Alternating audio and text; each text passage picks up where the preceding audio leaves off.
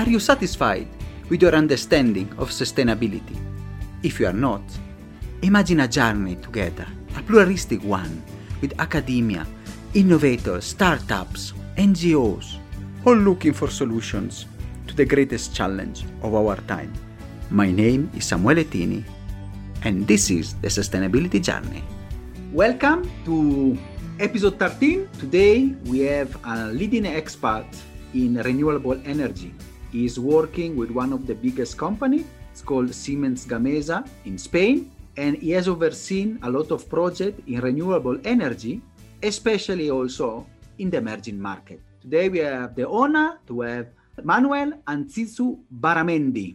I hope I pronounced correctly. It's a bit difficult for me. Thank you, Manuel, to be here. Yeah, thank you so much, Samuel, for having me here. Yeah, correct. You have pronounced it very well. It's not an easy one, but you really made it. So thank you so much. Thank you so much. So Manuel, you are an expert. You have worked more than 20 years with a leading company, and even you have a very broad experience in renewable energy, which is now the general problem that we are facing. How that also our planet is facing within this decade that has been earmarked as a crucial decade for our very survival in our planet. It's been designed that because it's been said that we need to stop the increase of temperature, and for that it's been released the 2030 strategy by the United Nations that is in place, and that combines 17 different sustainable development goals that related to not only climate but also poverty, access to education, more efficient ways of using energy. And with all that combined, we expect that by 2050, at least this is the global target, there is zero net emissions on the atmosphere, which is called carbon neutrality. So that what is being released to the atmosphere that is polluting, then it can be offset by renewable production in place. And for that, there are different ways of doing that, but two of them that are very straightforward are either we reduce the number of emissions to the atmosphere, or we increase the renewables released to the atmosphere, or the third one, which is a combination of both of them. Very interesting. So I think is as you say, the decarbonization, it's really how to become carbon neutral. It's really a tough objective. And let me ask you, from your perspective of expert, which can be the role, and maybe a bit more in deep, of the renewable energy, how they can green, how we do energy.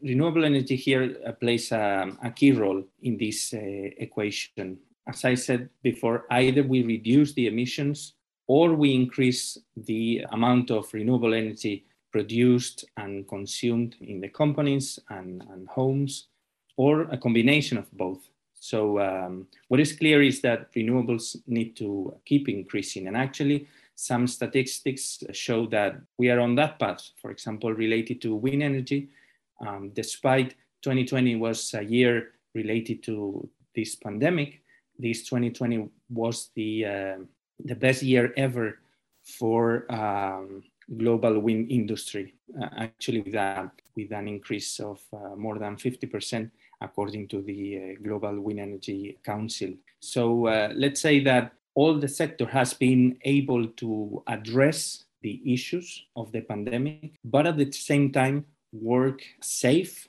and keep working, keep moving forward to install more wind energy wind farms there in the different places in the world where we operate. So the global accumulated capacity of wind energy, for example, has increased during the 2020, and this is the path to keep moving forward towards the coming years. And for that, it's not only that solar or wind energy or other renewable sources of energy are in place, but also needs to be considered the aspects that need to be combined with that. For example, infrastructure. It's not just that we have bigger installations, but we need to transport them. We need to install them. We need to have trained people to move the components, to operate them, to maintain them. So there is a whole infrastructure around them that needs to be in place. Actually, you touch a very important point, because it's not only we need to install more wind or solar, as you said, but really, you can say, constraint to this effective deployment of this technology. Maybe from your experience, which are those constraints that are still not enabling an effective deployment of renewable energy at large scale? What is good to be working in this sector is that we are working in a sector that, let's say, is working in something that is good for the planet. And it's not only an idea, but only how this idea can become into projects and how those projects can make those ideas real. For example, two of the things that could be mentioned, for example, is the permitting process, for example. There are many developers around the world, but if we want to be on time for 2030 or 2050 carbon neutral targets, there must also be permits in the administration so that these wind farms or wind energy plants, renewables, and developments and innovations can take place. This is on one side. And for example, another thing that is important is the capacity to store this renewable energy with batteries, for example. And this is something that is being analyzed and investigated, how to have better and more powerful batteries so that this energy produced when the consumption is low can be stored, and then it can compensate when there is a peak in the consumption. You have touched a very crucial point about batteries. We can ask you, which are the future possible developments for this crucial problem? There is more consumption during daylight, for example, than at night. And there are moments that that renewable energy cannot cover all the energy consumption. So this is why batteries are so relevant here. That is interesting because, without the batteries, of course, a lot of energy, as you said, will be wasted. So that is really something that we really need to focus. Is there hope? When do you think that renewable will manage to have also a battery capacity that will be strong enough to collect all the energy produced? That is wishful thinking. Yes, so, I know. But what is clear is that there are lots of innovations going on. For example, in the European Union, with the resilience and recovery facilities that is in place with 670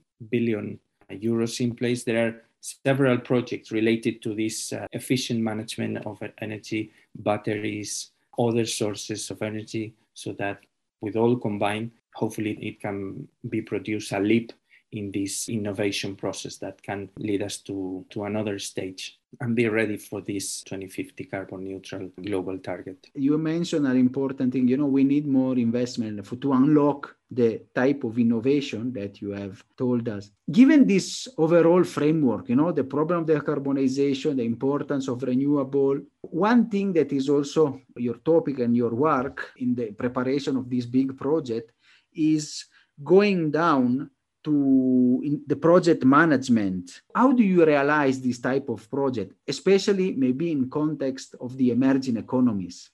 What is good about projects is that they facilitate the idea to come true. So it's not this idea that is up there and everyone talks about that, but to make that happen, we need solid projects in place to facilitate the development.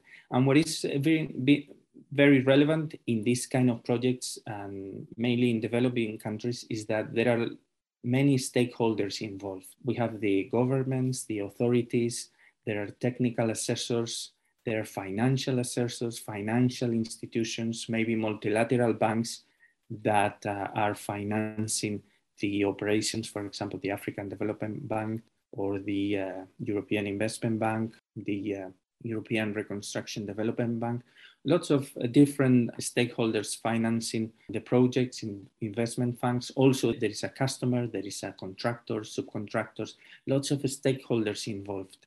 And in developing countries especially, this is very important to be managed properly, so that from the idea until the final handover of the project to the customer, everything is well in place, well aligned, and there are no misunderstandings with the stakeholders involved. We are talking about complex projects, but also with different stakeholders, people at the offices and people working on site.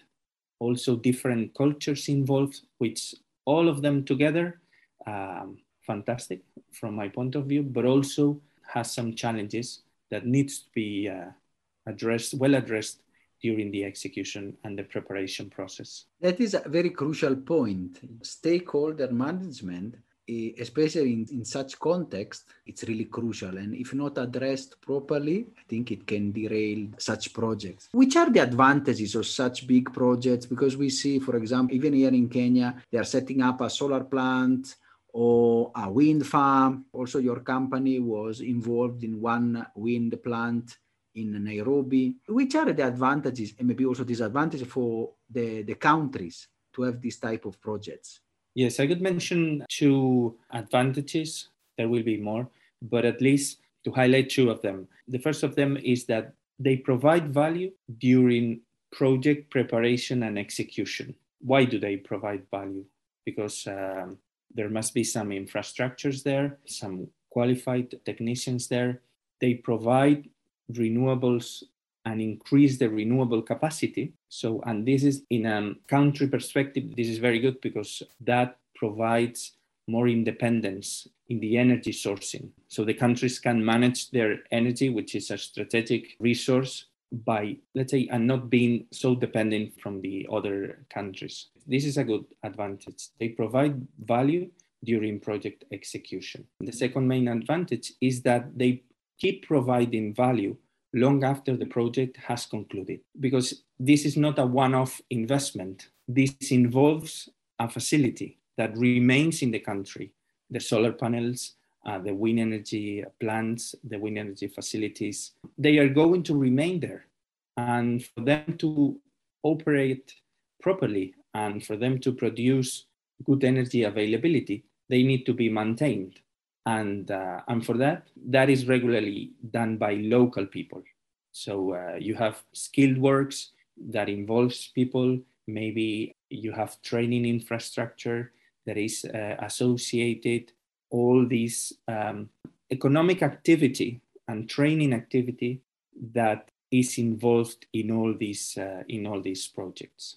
It is very, very interesting. Even the diffusion of technology, it can be also another economic value, and training also youth. I think it's very relevant. Yes. And it's even very related to the 2030 agenda like scheme or philosophy, which is combining public and private investment and scale those investments. So in this sense, these kind of facilities, which are usually large facilities that involves investment, technology, operation and maintenance, that can then lead to new businesses, local businesses, skilled works, local businesses around this training, around the maintenance of the facilities, and other that surrounds that. For example, you will need some sort of towns, infrastructure, villages for the people to be there.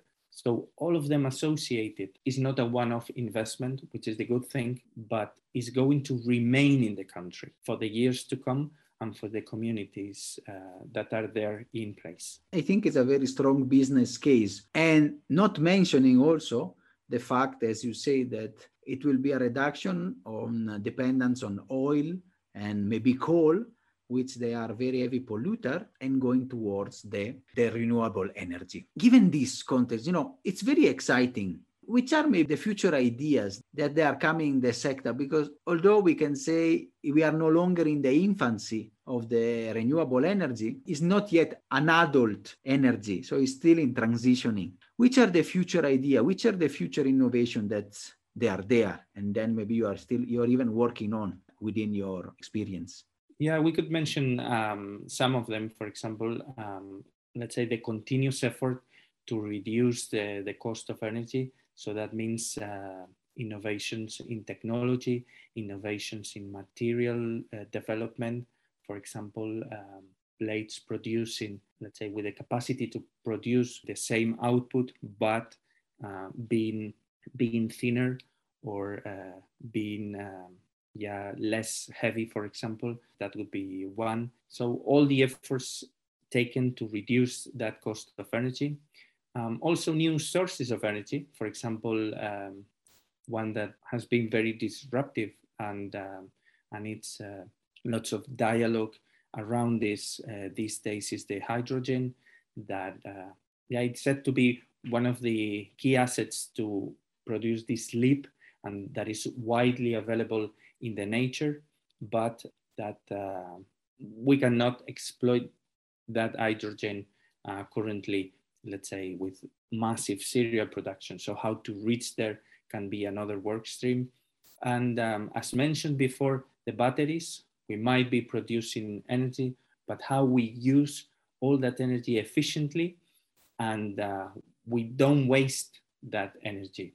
So if it can be stored and efficiently also, not only in a small amount, because we want this to scale up. Batteries that are powerful enough to be associated to a big renewable energy plant that can store big quantities of energy. This can be another work stream. And for sure, the continuation of this combination of public and private investments, co-investments that work together, how we can leverage this public investment to attract business and new opportunities, and how we can attract and how can we leverage the effort of big companies to the development, but that can also lead to new entrepreneurs, new small businesses, local businesses, for example, in developing countries, and that also help not only to more renewables, which is good, but also to produce more development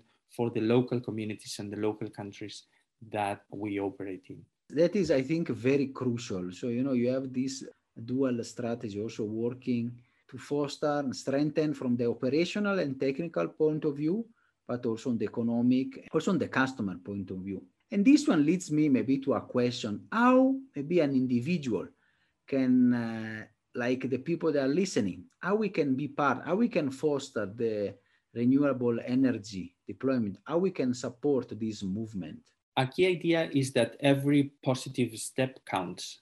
Each, you and me and all of us, can individually make our part, wherever we are, and whatever we do to make that happen, to put sustainability at as a priority, because it's the aggregate of all of us what really will make an impact. So how each of the steps can count, and how each of us can contribute to the aggregate of everything.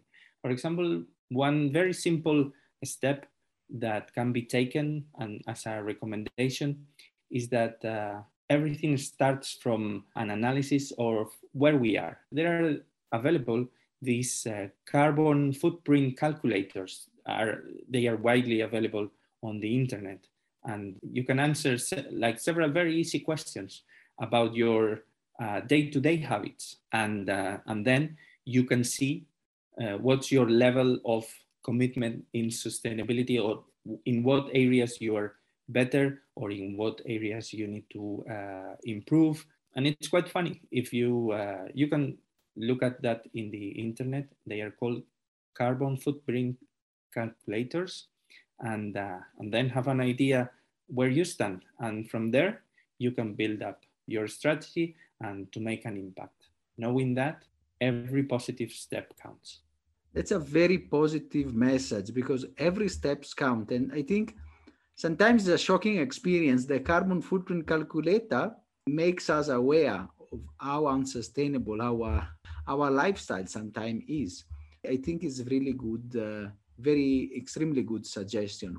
Maybe along your long experience and work, can you share maybe some lesson learned that you have done and that you have got within working and deploying renewable projects, and especially in different contexts, and especially following up such big projects, not only in the inception but in the implementation, which is I think the worst and most difficult part.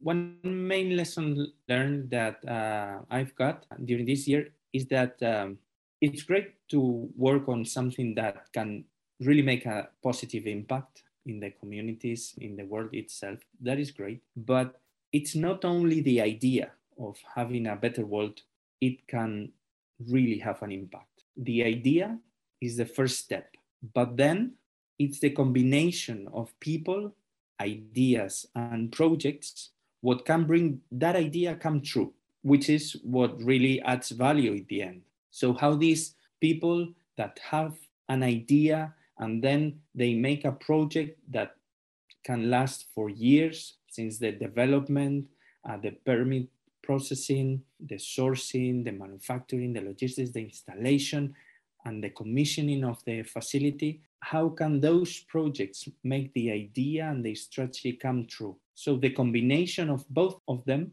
is what really can make that impact. And a second lesson learned could be that projects are all about people working as a team to make those ideas and dreams and strategies come true. How this affect the sustainable projects, for example?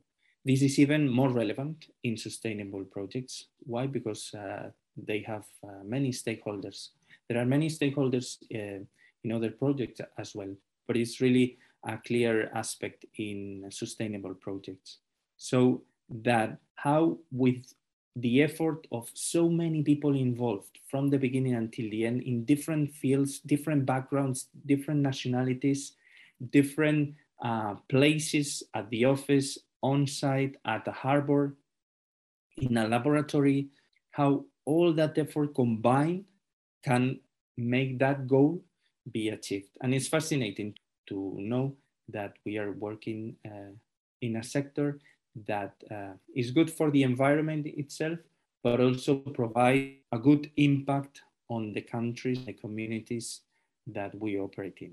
That is an incredible, I think, incredible lessons that you are giving us. The human factor is crucial in every team, but especially in this area because you need commitment and work, and especially the impact you are having. It's really good and insightful. Since we are going to the closure, we always ask this, do you want to leave a final message to the audience of the podcast?